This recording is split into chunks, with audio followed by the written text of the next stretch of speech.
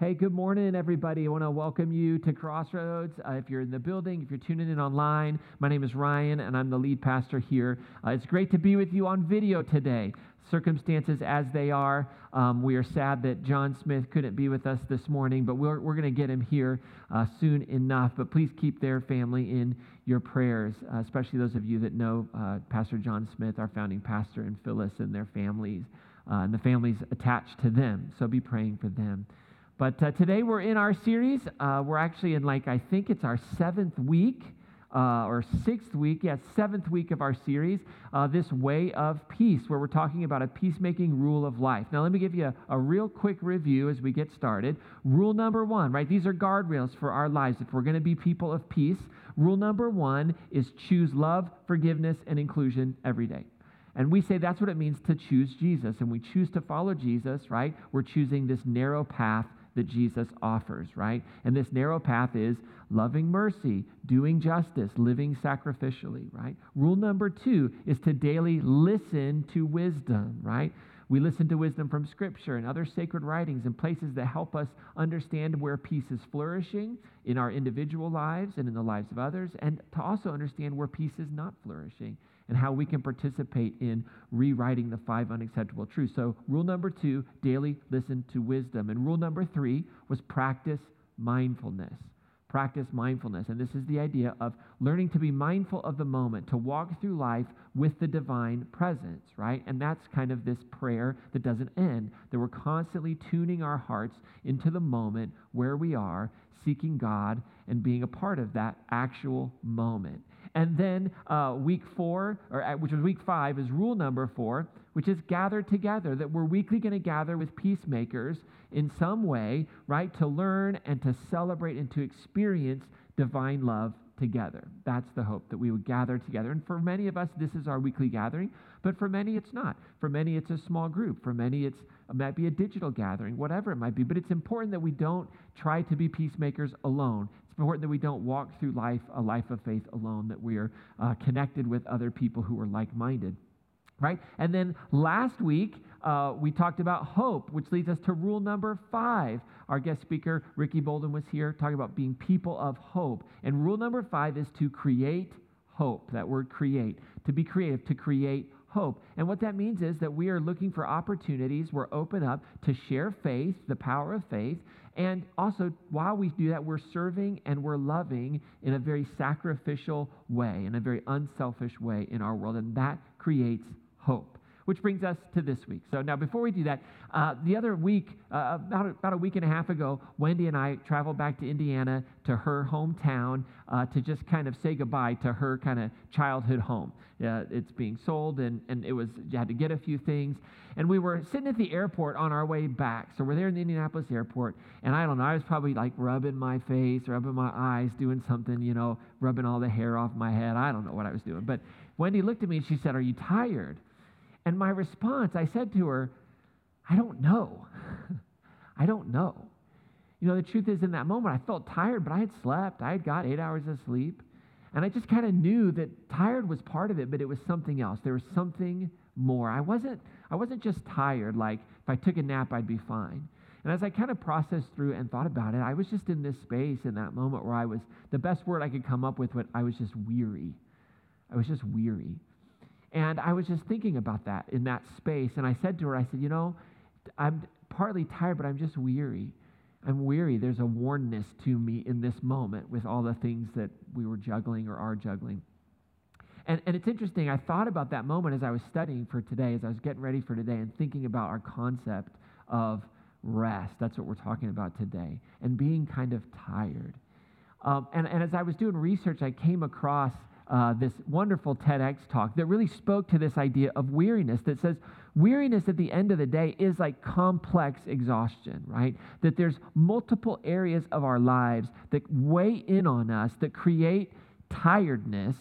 And when you have 2 or 3 of these spaces stack up on each other, where you have 2 or 3 spaces where your energy is depleted, right? It's not that we're just exhausted physically, like I just need a nap, but we're exhausted in our emotions, let's say. We're exhausted, physically. We're exhausted mentally.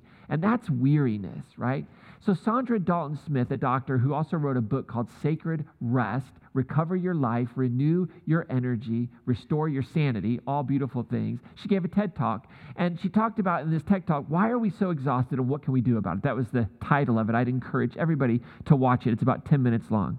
And she basically says we have these different types of energy in our lives, and we have these different ways of being exhausted. And she said this, she said, we go through life thinking we've rested because we've gotten enough sleep. But in reality, we're missing out on the other types of rest that we desperately need. She says the result then is this culture of high achieving, high producing, chronically tired, and chronically burned out individuals. Does that resonate with anyone, right? And ultimately what she's driving home is that we think that sleep is rest, but the issue is sleep and rest are not the same thing. Rest is a much bigger reality. Rest is something that is complex because it meets the complex needs of exhaustion. And it's such an important topic because we've talked about this in our series where we were talking about the greatest con on earth and margin, that at the end of the day, when we're tired and we're experiencing burnout and it seems like we can't get enough sleep, we're just wore out, right? We get to this space where we're not actually rejuvenating ourselves, and what suffers? Our relationships. Why? Because when we're tired, when we're wore out, we don't exhibit what the Bible calls the fruit of the Spirit: love, joy, peace, patience, kindness, gentleness, long-suffering. All these things lack when we're tired, right? Basically, we get in a bad mood, right? And when we're chronically tired, chronically exhausted, we get burned out. And burnout, at the end of the day, burns up our relationship. It burns up our relationship with ourselves. We see ourselves in poor light. We are self-critical, and it burns up our relationship with others, right? We lose our patience not only with ourselves, but with other people. We become very critical. Now, Jesus offers us a great picture and some real wisdom when it comes to this idea of rest and burnout. In fact, one of the most famous passages, one of the most famous statements that Jesus ever said about who he was and his kind of teaching and what he believed about God is found in Matthew chapter 11, verse 28 and 29. In Matthew chapter 11, verse 28 and 29, we see that Jesus understood that life can be exhausting. Anybody want to say amen to that? I know it's video, but say amen if you know that life can be exhausting. Married life, dating life, single life, it can all be exhausting, right? Parenting life, non-parenting life, grandparenting life, it can be exhausting. Work life, vacation can even be exhausting at times, right? And we see this because this is what Jesus says in Matthew chapter 11, verse 28 and 29. And some of you might know this, right? You're going to whisper it along because it's so good. He says, "Come to me, all you who labor and are burdened, and I will give you rest. Take my yoke upon you and learn from me." Now, the yoke of a rabbi was their way of seeing the world. It was their set of teachings. He says, "For I am meek and humble of heart, and you will find rest for yourselves." Right? See, Jesus knew his audience. He knew that the people were exhausted. They weren't just tired, but they were experiencing complex weariness. They were exhausted spiritually, emotionally, mentally. Spiritually, they were exhausted by the weight of the religious politics of holiness, right? The system that had been put in place that said you have to be holy and you have to do all these things the right way. And when you live a certain way, then God will bless you. And Jesus fought against that. In fact, we're doing a series in a couple of weeks called Explaining Jesus Experiencing Christ. And we're going to spend a week kind of talking about Jesus offered a different politic than this politic of holiness, which basically said, hey, when good things are happening in your life, that means you're living a holy, perfect life. And boy, that produced so much weight, and it exhausted people spiritually who couldn't fit up or who were facing disease and poverty. And they were wondering, why does God not like me? Why don't I fit in? Jesus' audience was emotionally tired. Poverty and sickness, because it was seen as a curse from God for not being pure, they were just never able to be honest with their feelings. They lived in a structure that they couldn't say, hey, wait a second, I'm not this evil person, right? And so they never could be open because they were always being oppressed by this idea, this theology about God and as punitive. And if you don't ever have the space to be open and honest about what you're feeling, right, you're going to emotionally get burned out. You're going to emotionally be tired because you're always holding it in and you're just carrying that weight. Jesus knew that his audience was mentally tired, right? Think about the problems that they were always trying to solve. Where's my next meal coming from? When are the Romans going to come and kill my family? When are the Romans going to come and take my land? The mental weight and the problem solving of religion. How can I connect with my God when I'm not allowed into this space or when I'm seen as less than? So they're always solving problems, which produces a space of mental fatigue. And Jesus knew all this was in play. And so he said, hey, come to me because I'm going to reveal a way of life, a way of peace, a pattern, a way of seeing and understanding God that can produce rest in your life. Another thing we see in Jesus is found in Mark chapter 12, verse 30. In Mark chapter 12, verse 30, Jesus understood that we weren't one-dimensional beings. He understood that there wasn't just Ryan or Sam or Charlie or Samantha or Tim, right? Or Sharon. Like there's not just one part of me, but we are multiple, like we have a multiple dimension to who we are. And in Mark chapter 12, he says this, this is the greatest commandment. You love the Lord your God with your heart, your soul, your mind, and your strength. 4 areas of ways that you can expend energy to love. Your heart, your soul, your mind, and your strength. Now, we're not here to talk about, well, what did Jesus think about these different nuances? What was the difference between heart and soul and mind and strength? I think that could be probably asking too much of the text, honestly. I think what we can learn from it is this big picture that there's a complexity to us, that we don't just experience and expel energy with our hearts or with our minds, but there's all this space in us. There's all these dimensions to who we are. And what Jesus is saying is, hey, bring everything you are into this space of the divine, right? Love with all your being, right? And there's a part of that means we're going to face exhaustion in these different spaces as well. And these different spaces need rest individually. One other thing that I think is super important that we see in the life of Jesus about this idea of rest is in Mark chapter 2, verse 23 and 28. Here we see that Jesus found beauty in the principle of Sabbath rest. Now, this is tricky. I don't think Jesus found beauty in the principle of Sabbath law or in the idea of Sabbath law, but I think he saw the beauty and the divine and the deepness, the truth of what we'll call Sabbath rest. This is what it says in Mark chapter 2. It says that he was passing through a field of grain on the Sabbath, right? And the Sabbath would have been Saturday. It was a holy day for all of Israel. You weren't allowed to work. They had all these rules to make sure that you kept the Sabbath holy, right? In an attempt to what? Be holy, an attempt to meet the standards to keep God happy. And it says that his disciples began to make a path while picking the heads of grain. Now, the religious leaders, they saw him do this. And the religious leaders, they were considering the implications for the community, right? If they believe deeply that if we break these laws, God will punish us, they're actually looking out for the people. And the Pharisees, one of the religious leaders of the day, they said, look, why are they doing that?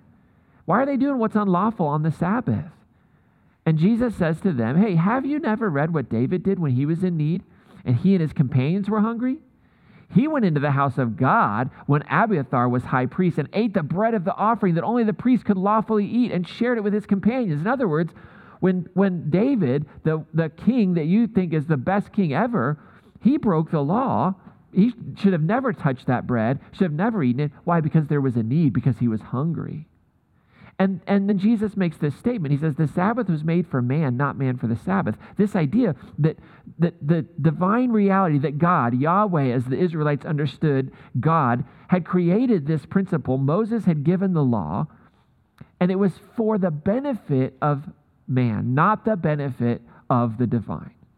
And so this principle of Sabbath rest, this rhythm of 6 days you work, 1 day you rest, like part of the principle of Sabbath rest, it reminds us that we're not beasts of burden, that we're not just cogs in a wheel, that we're not just supposed to work and work and work and work and work. It also teaches us that the world will survive without us, right? We think we're so important, but the reality is creation is established and is establishing. The world is established and is continuing to be established, and it will go on without us. Abraham Joshua Heschel wrote a fantastic book called The Sabbath that I try to revisit, every year, every 2 years. And in it, he says this. He says, labor without dignity is the cause of misery. Rest without spirit, the source of depravity. Right? There's nothing wrong with labor. But the truth is, if we don't infuse it with dignity and say we're not beasts of burden, right, then all of a sudden we'll be miserable. And you can rest, but if you're not resting with this spirit or intent or understanding the divine, it's just a way in which we deprive ourselves, right? It's a way in which we live into pain and hurt, and we just find ourselves lacking, right? So this brings us to the way of peace rule number 6, right? These rules that we want to put into our life, these guardrails that help us walk this Jesus path, is this: intentionally rest. Intentionally rest.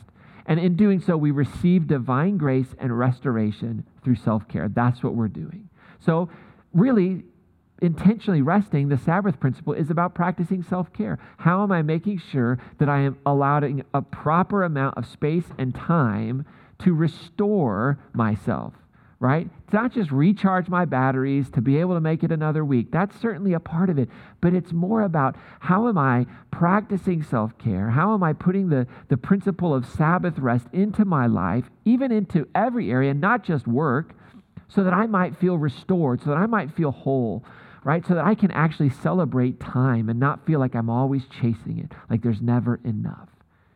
So how do we live this out in our everyday, normal, peacemaking life? Well, first of all, I want to encourage us as a community of faith who are committing to intentionally rest, that we understand that this beautiful science, that we can be rest deprived in multiple areas, and that we practice the 7 types of rest. There's such beautiful work being done around this, right? So that we can be rest deprived and practice the 7 types of rest. We're not just rest deprived when it comes to our physical world, but there's lots of different ways, right? And so Dr. Dalton Smith, in her book, talks about these 7 types of rest, and she talks about the 7 types of fatigue that we experience. And basically the point is, sleep and vacation aren't enough, because they don't address every area of energy. If you've ever said to yourself, I just can't get enough sleep, it's because sleep is probably not what you need, right? That there are other things that are producing fatigue in your life, right? So we all know about physical fatigue, right? That's the first area, right? When our bodies are just tired, we aren't getting enough sleep. So physical rest is sleep, napping, doing things like you can do active physical rest where you stretch, right? Where you might get a massage, right? And so we practice that. That's a type of intentional rest that we do, right? To rejuvenate our physical self. Now, there's mental fatigue, when our minds are tired from critical thinking, right? If you're in a job or profession where you're constantly having to think critically about things, mental rest is about scheduling short breaks. Every few hours, give your mind a break, right? Maybe employ the principle of 6 and 1. For every 60 minutes, take 10 minutes, right? And just give your mind a break. For every 6 hours, make sure you have 1 hour of mental rest if you're mentally always having to do critical thinking. We have sensory fatigue, right? When our senses are tired from screens and sounds, right?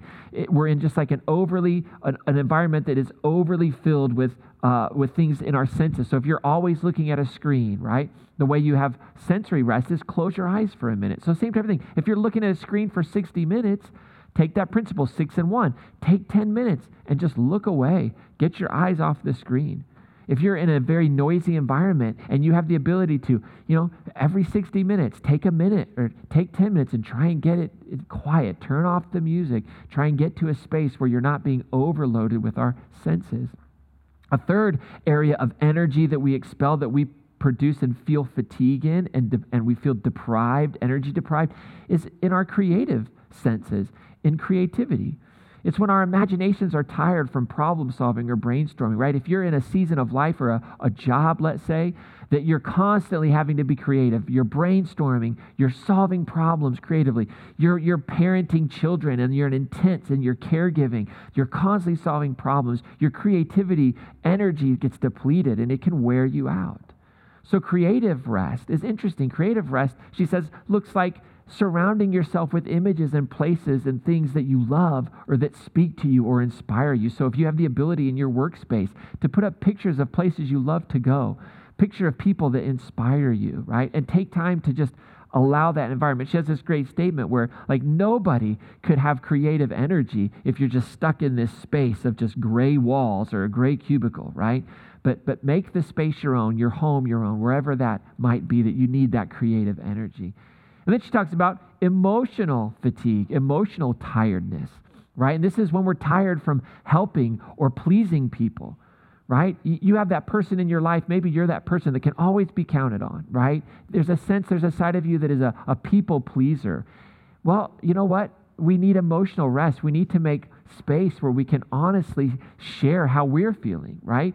Because all of a sudden, if we get too fatigued, if we're that type of person who we're always the one that's being counted on, right? You'll feel emotional fatigue and you'll start to get bitter. You'll start to feel taken advantage of, right? That's how you know you're starting to feel tired. Well, you got to rest. You got to make space to share how you're feeling. Got to give yourself a break from always being the one for everybody to count on. And then there's social weariness. There's social tiredness that we experience. This is when we're tired from spending time with people that drain us, right? There's kind of three people in our lives. There's people that are neutral, right? We're around them. They don't energize us. They don't drain us. There's people in our lives that energize us. We walk away from that experience feeling filled up. Our energy levels are high. And then there's people we spend time with that drain us. Now, it doesn't mean we shouldn't spend time with them. It just means we need to recognize we need rest, right? We need rest. We need to make sure that we're spending time with people that energize us when we're starting to feel like we don't belong, when we're starting to feel like we don't have any purpose, when we feel like we're not loved, right? That's when we have to make sure we're with those people that energize us, right? Spend those people. And this is related into our spiritual energy, right? We experience spiritual tiredness, especially when we don't feel like we belong, when we don't feel like we're loved, when we don't feel like we have a purpose, when those really set in, right? We are spiritually tired when there's a feeling like a lack of purpose in our lives, right? There's a weariness that comes in. So it's important that we find rest spiritually. And that can mean engaging in something that's greater than ourselves, right? That can mean adding something like prayer or meditation into our daily routine. That's one of our rules of life, right? To be mindful on a regular basis. Sometimes volunteering can produce rest in us because it gives us this sense of purpose and meaning. So those are the different types of rest. And a beautiful way to do this, to like live into all seven of those, is really, I think, this wonderful divine wisdom of honor the Sabbath and keep it holy, right? That's one of the big 10, one of the 10 commandments that Moses gave to Israel. Those ones are hard to get around, right? Not that we're trying to get around anything, but they're timeless, right? Like honor the Sabbath and keep it holy. So how does that, I mean, that's as big of a deal to Moses as don't murder, don't steal, right? So there's this principle of the Sabbath, right? So what does it mean to keep it holy? Well, to recognize the Sabbath as separate, as different, as set apart from all other time, right? Abraham Heschel, when he talks about the Sabbath and he's writing about it, he talks about that the Sabbath for the Jew, the Sabbath within Judaism is this foreshadowing of eternity in their hearts. Like it's this idea that one day a week I get to live as if eternity were now, where I'm not striving, where I'm not the one who has to be in control. And he says that Judaism strives to foster the vision of life as pilgrimage to the seventh day. Every day we're moving towards that seventh day of rest. There's a longing for it. And so the longing for the Sabbath of all throughout the week, right, is this type of longing for eternal Sabbath, eternal rest from all the days of our lives that we're living. And so I want to encourage all of us to live out this rhythm of 6 and 1. And I do think there's beauty to living out that we take one day each week and we live as if it were heaven on earth. That we only engage in activities that energize us. We only engage in the things that recreate joy in our lives as much as we possibly can. And at the end of the day, if we'll kind of understand these 7 types of rest that we need and ways that we expend energy, we bring our whole selves to it, we live out the principle of Sabbath, we make a decision, I'm going to live this rule of life, I'm going to intentionally rest, and I'm going to think about rest holistically, then we'll find ourselves truly experiencing rest. And true rest leads to the restoration of our whole self, right? True rest does. And so from a spiritual standpoint, Jesus offers us rest for our weary souls, right? To understand that we have purpose, that we're loved, that we belong, right? And we can also learn about these different types of rest that we need: physical, emotional, and social, creative rest, all these things. And when we're restored wholly, when we're feeling like, oh, we're full with our energy levels, the beauty is we're ready to go. Like we're ready to give, we're ready to receive love. And that's what we're going to talk about next week. We're going to talk about this final rule of life. when we're restored, we have the energy for peacemaking to go into and to intentionally live out this life. Intentional rest teaches us grace. It teaches us that we don't have to be all things to all people. It teaches us that we don't have to meet every demand, that we do have to take rest, that we are human. We're not superhuman, that it's okay to have limitations. And if we learn that for ourselves, we'll then be able to give it to others. So just a moment, we're going to finish up. It's a great song that they're going to do called Communion and Connectivity. And it talks about how there's this place of rest when we're in communion and in relationship with the divine. And as they're doing that, as they're getting ready to they're going to receive the offering and do all that stuff in a minute, just take a moment and breathe during this song and think about what is it that God's inviting you into today. Well, I would hope that maybe God's inviting you to take 10 minutes and watch Dr. Sandra Dalton Smith's TEDx talk, right? The real reason we're tired and what to do about it. If you check that box, we'll email you the link so you'll get it right away. I want to encourage you to take one day a week and honor the Sabbath principle. Don't live in a legalistic way, but honor it. Say, this is a day of rest and recreation, right? This is a day where I'm going to think about how I can re-energize myself, right? So try that. Just say, I'm going to commit this for 6 weeks. For 6 weeks, I'm going to pick one day. And maybe you really want to dig into some theology around the Sabbath from a Jewish perspective and see it in a real beautiful way. Rabbi Abraham Joshua Heschel's book, The Sabbath, is beautiful. Or maybe you want to read more about these different types of rest. You could read the book Sacred Rest by Dr. Dalton Smith. And if you check that box and turn in your Connect card again, we'll send links out to you for that to help make it nice and easy. All right? So let's take a moment, take a breath, enjoy this song. Examine your life in this moment. Ask yourself, where am I feeling fatigue?